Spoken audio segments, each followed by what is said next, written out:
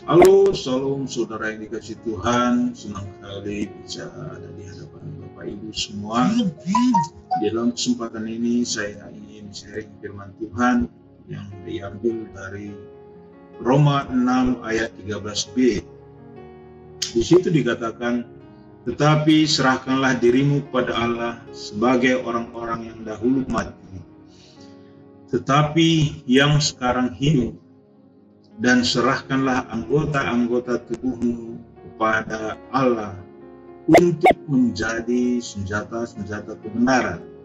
Saudara, kalau kita perhatikan ayat ini, di situ dikatakan, serahkanlah dirimu kepada Allah sebagai orang-orang yang dahulu mati. Di sini kita harus sadar bahwa tanpa Yesus sebenarnya kita ini sudah dianggap mati. Artinya roh kita itu sudah kehilangan jati diri dari Tuhan. Kita kehilangan identitas. Jadi kita itu adalah orang-orang yang dahulu mati, tetapi sekarang hidup oleh karena kita sudah ditebus oleh Yesus Kristus. Kita harus sadar bahwa ketika kita itu ditebus dari keadaan kita yang sudah mati, dari keadaan kita yang tidak baik, kita itu adalah milik Kristus. Kita itu adalah kepunyaan Tuhan Yesus, karena Dialah yang sudah menebus kita. Jadi tubuh kita, bagian-bagian tubuh kita itu adalah milik Kristus. Kalau kita kepunyaan Kristus, apa yang sebenarnya Tuhan kehendaki yang harus kita lakukan dalam kehidupan ini? Kalau kita lihat, misi Yesus Kristus adalah misi keselamatan, sehingga Dia memberikan dirinya untuk disalib untuk keselamatan setiap umat manusia. Kita ini sudah diselamatkan, sehingga kita juga harus dipakai oleh Kristus sebagai alat kebenaran. Kebenaran itu adalah firman Tuhan. Jadi kita dipakai sebagai alat untuk memberitakan firman Tuhan, memberitakan kebenaran itu kepada banyak orang. Kalau kita perhatikan bagian-bagian tubuh kita ini, apakah memang sudah kita serahkan untuk pekerjaan-pekerjaan keselamatan? Apakah perkataan kita itu membuat orang lebih dekat dengan Tuhan, atau bahkan bisa membuat orang lebih jauh dari Tuhan? Apakah ketika kita bertemu dengan orang, kita bisa menunjukkan bahwa kita itu adalah bagian dari Kristus? Kita itu adalah memiliki identitas Kristus. Karena kalau kita katakan kita adalah milik Kristus, kita harus menunjukkan bahwa perbuatan kita itu adalah seperti yang dilakukan Kristus. Saudara, saya teringat akan satu cerita, yaitu di mana ada rombongan dari perusahaan yang punya tugas di kota lain dan dia harus kembali ke kota asalnya. Dia begitu terburu-buru sehingga rombongan itu terburu-buru, dia hendak masuk pesawat karena memang jam untuk menaiki pesawat tersebut sudah terlambat. Jadi karena terburu-burunya, mereka tidak melihat ada seorang gadis yang membawa dagangannya sedang berjalan, dan gadis itu juga adalah gadis yang memiliki cacat mata, artinya matanya tidak bisa melihat, alias buta gitu. Jadi ketika mereka lewat dan gadis itu juga tidak bisa melihat, mereka menyenggol gadis itu sehingga jualannya berjatuhan di halaman depan bandara tersebut. Karena terburu-buru, mereka pergi saja dan berharap orang lain melakukan. Tapi bapak ini yang ikut rombongan itu melihat itu, dia berhenti dan menolong gadis tersebut. Dia menolong gadis tersebut, dia angkat, dia kumpulkan, dan dia telepon istrinya, "Ma, saya mungkin agak terlambat pulang, saya akan pulang tepat waktu ke pesawat berikutnya." Jadi dia menolong gadis tersebut, dia angkat, dan dia dudukkan, dia kumpulkan dagangnya. Ada yang sudah rusak karena terpijak orang banyak. Jadi dia kumpulkan itu, dibereskan, bahkan dia beri ganti rugi kepada gadis tersebut. Jadi gadis tersebut tiba-tiba berkata, "Bapak, apakah engkau Yesus?"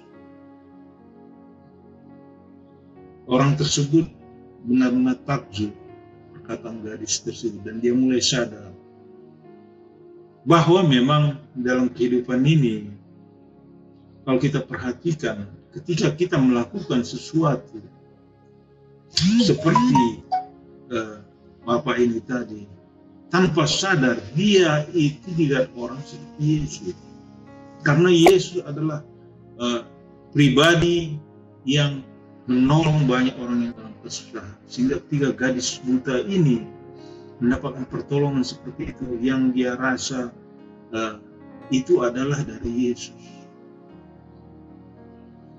Saudara, kita perhatikan kehidupan kita.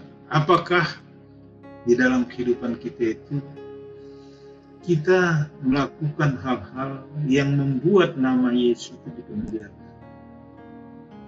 Ataukah kita tanpa sadar atau sadar memakai apa yang ada dalam kehidupan kita itu untuk kesombongan? Mungkin ada yang punya paras yang cantik, yang ganteng, dia hanya memamerkan itu, menyumbangkan diri, bahkan merayu orang lain, atau melakukan hubungan seks bebas segala macam yang tidak berkenan bagi Tuhan.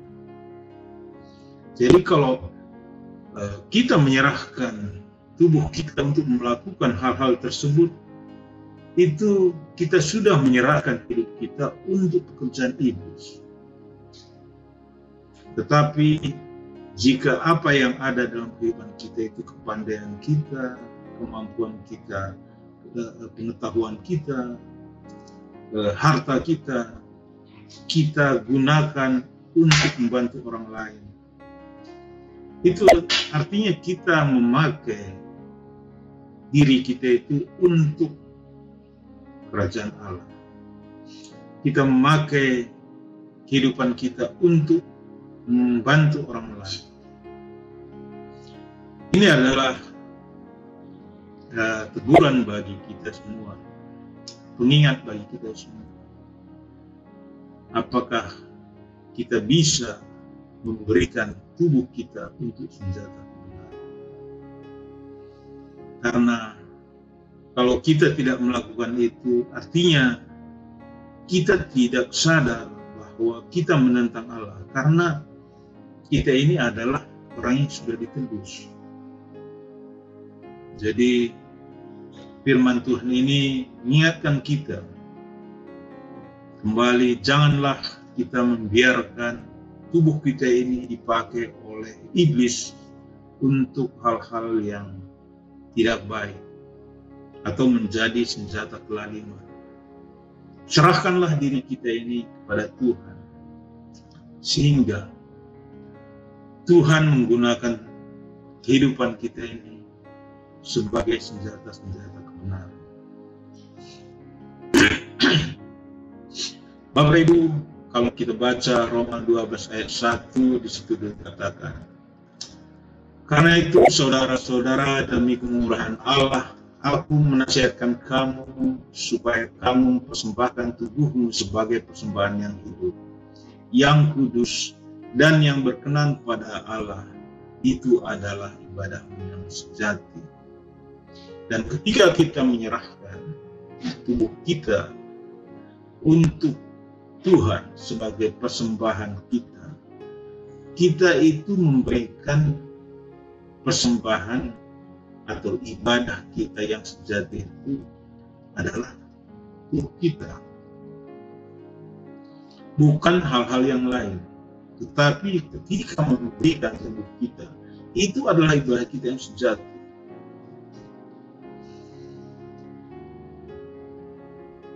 Ketika kita datang ke gereja, kita menyembah Tuhan, itu juga adalah ibadah. Tetapi di dalam kehidupan itulah orang-orang melihat bahwa apa yang ada dalam diri kita itu tercermin dari perbuatan kita. Kita beraktivitas sehari-hari di dalam pekerjaan kita, di dalam lingkungan tempat tinggal kita. Kita mungkin kalau kita membacakan firman Tuhan, mungkin orang tidak bisa langsung mendapatkan maksud atau arti yang sebenarnya. Tapi dari perbuatan kita orang bisa melihat bahwa kehidupan kita itu adalah surat-surat yang hidup. Orang bisa membaca kehidupan kita, dan ketika dia membaca, dia bisa melihat bahwa hidup kita itu yaitu dari apa yang diinginkan oleh Tuhan. Saya suka sekali menonton berita-berita tentang pangeran kerajaan Inggris, yaitu di situ ada Pangeran William dan istrinya Kate. Pangeran ini sering diberitakan datang ke tempat-tempat di pelosok Inggris. Dia memberikan bantuan, dia menolong orang-orang yang kekurangan. Artinya bahkan kehidupan mereka itu, mereka benar-benar perhatikan. Mereka tidak sembarangan berbicara, mereka tidak sembarangan memakai baju, cara berpakaian mereka, cara memilih kata-kata. Saya suka karena memang kehidupan itu harus seperti itu. Kita tidak bisa membiarkan kehidupan kita itu berjalan sehingga tidak terkontrol. Saya senang kehidupan pangeran ini karena memang kehidupannya itu dia kontrol, dia jaga supaya benar-benar tidak sembarangan bersikap, sehingga orang bisa melihat bahwa dia itu adalah seorang pangeran. Jadi sebagai seorang anak Tuhan, yaitu kita memiliki identitas sebagai pengikut Kristus, kita juga tidak bisa sembarang. Kita harus memperhatikan bagaimana cara kita menyampaikan kata-kata. Apakah kata-kata yang kita sampaikan kepada orang lain itu bisa menyakiti orang lain, ataukah kata-kata itu bisa membangun orang lain. Kita juga harus memperhatikan kehidupan kita setiap harinya. Bagaimana orang bisa melihat sebagai seorang Kristus, sebagai seorang anak Kristus, kita melakukan hal yang tidak baik. Bukan saja di gereja, tapi di pekerjaan kita. Orang bisa menilai apakah kita itu seorang anak Kristus, seorang anak Tuhan atau bukan. Seperti pangeran tadi, dari caranya berpakaian, caranya berbicara, dia itu mewakili kerajaan Inggris. Dimanapun dia itu mewakili kerajaan. Sehingga kehidupannya itu mencerminkan budaya, gaya yang ada dalam kerajaan itu. Begitu juga hendaknya kita sebagai orang Kristen. Hendaknya kehidupan kita itu mencerminkan kerajaan Tuhan. Saudara-saudara yang dikasihi Tuhan, ada satu cerita yang saya baca tentang seorang pribadi yang namanya Eko Pratomo Suyatmo. Mungkin kita pernah mendengar siapakah laki-laki ini. Eko Pratomo Suyatmo ini dikenal, dia sering muncul di berita Dia ini seorang pakar di dalam bidang industri reksadana di Indonesia, yaitu industri keuangan, yaitu surat-surat berharga, yaitu berhubungan dengan investasi dan keuangan. Dia juga menulis banyak tentang itu. Saya ingin bercerita bahwa Eko Pratomo Suyatmo ini memiliki istri yang sudah lama sekali. Ketika anak-anaknya masih kecil, istrinya itu tiba-tiba lumpuh dan tidak bisa berbuat apa-apa. Jadi ketika anaknya itu lahir, anak yang keempat, beberapa waktu kemudian istrinya itu mengalami gangguan kesehatan, sehingga dia itu tidak bisa bergerak dan hanya bisa di tempat tidur. Padahal anaknya juga masih kecil. Eko Pratomo Suyatmo ini benar-benar seorang laki-laki yang menunjukkan kualitas cinta yang luar biasa kepada istrinya.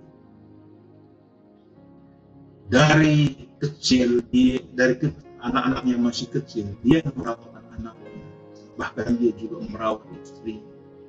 Setiap hari dialah yang membersihkan istrinya, memandikannya, mengelap kotoran-kotoran, semua dia baikkan di tempat tidur, memberi makan. Setelah dia itu melakukan aktivitas sehari-hari, dan dia juga merawat anak-anaknya yang 4 orang itu.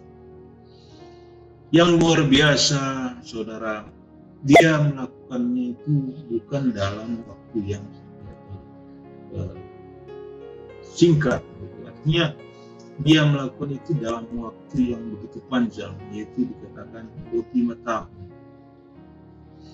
Jadi bisa kita bayangkan selama 25 tahun dia lakukan, sehingga anak-anaknya yang kecil itu, yang keempat orang itu sudah ada yang tamat kuliah.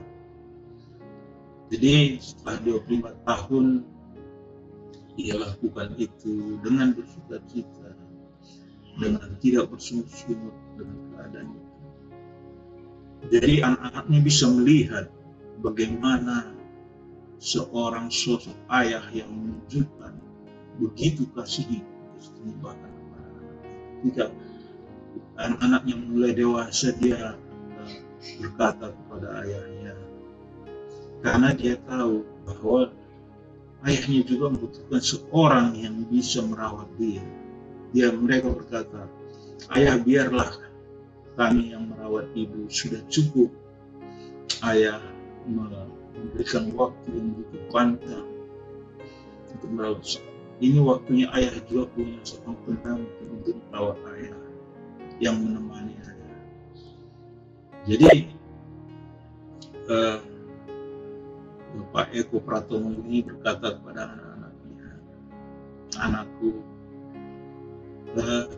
saya menikahi ibu kalian itu karena saya mengasihi dia. Sebelum dia sakit juga dia merawat ayah. Dia memberikan kasihnya kepada ayah, dan dia juga bersusah payah sehingga dia memberikan kepada ayah 4 orang anak yang lucu-lucu, melihat buah cinta ayah. Artinya saya merasa tidak adil apabila pada saat ibu kalian sakit, saya harus meninggalkannya dan mencari orang yang merawat saya. Tidak, saya tidak merasa adil seperti itu. Bagaimana perasaan dia? Saya mau menunjukkan kasih saya itu, cinta saya itu benar-benar besar pada dia.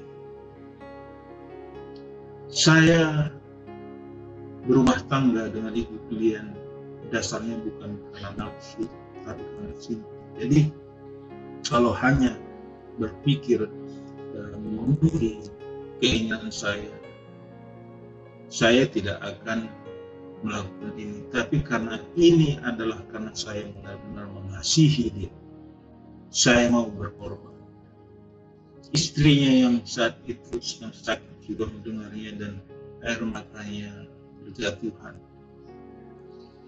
Dia benar-benar bahagia punya seorang pendamping, punya seorang suami, punya kualitas yang luar biasa, yang mengasihi dia. Jadi saudara-saudara yang dikasihi Kristus, kita juga harus menunjukkan kualitas seorang anak Kristus yang benar-benar memberikan kehidupan kita itu untuk kemuliaan Tuhan. Kita harus menunjukkan, orang akan bisa melihat dan orang akan tertarik untuk datang kepada Kristus ketika dia melihat.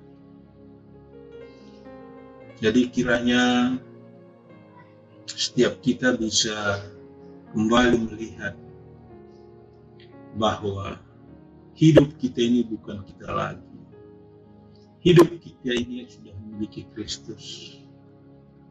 Marilah kita pakai kehidupan kita ini untuk senjata-senjata kebenaran. Biarlah apa yang kita katakan, apa yang kita perbuat itu membuat lebih banyak lagi orang datang kepada Kristus. Lebih banyak orang lagi mau hidup dalam Kristus dan nama Tuhan dipermuliakan. Kiranya sharing ini bisa menguatkan kita, bisa merubahkan kita untuk lebih dekat dengan Kristus, dan nama Tuhan bisa dipermuliakan. Dan ketika nama Tuhan dipermuliakan, percayalah saudara, Tuhan juga akan mempermuliakan kita. Amin. Mari kita sama-sama berdoa. Bapa di surga, kami bersyukur Tuhan, kalau dalam FA ini kami bisa merasakan Tuhan hadir. Kami bisa merasakan bahwa di dalam kehidupan kami, Tuhan sudah memberikan yang terbaik dalam kehidupan kami. Kami melihat Bapa, hanya Engkau yang layak kami tinggikan, hanya Engkau yang layak kami muliakan. Oleh karena kasih-Mu yang besar, setiap kami Engkau layakkan Tuhan. Engkau tembus kami Bapa, sehingga kami bisa melihat Tuhan janji-janji, berkat-berkat yang besar ada di hadapan kami Tuhan. Kami bersyukur Bapa, di tengah wabahnya pandemi COVID-19 ini, bahwa tangan yang kuat senantiasa menjaga kami, sehingga kami semua Bapa bisa terlindungi. Walaupun Bapa, kehidupan kami bukan milik kami, tapi kami percaya Tuhan, ketika saatnya kami harus kembali kepadamu, itu adalah hal yang terbaik. Kami berdoa Tuhan untuk hamba-hamba-Mu, untuk orang-orang yang melayani di dalam Tuhan, yang telah Engkau panggil, baik pun yang saat ini masih bekerja, terus Tuhan Engkau kuatkan. Engkau berkati gereja-Mu, Engkau berkati bangsa. Biarlah Tuhan, kami bisa melewati ini semua Tuhan, oleh karena kasih anugerah dari Tuhan. Terima kasih Bapa. Kami bersyukur di dalam nama Yesus. Sama-sama kita katakan, amin.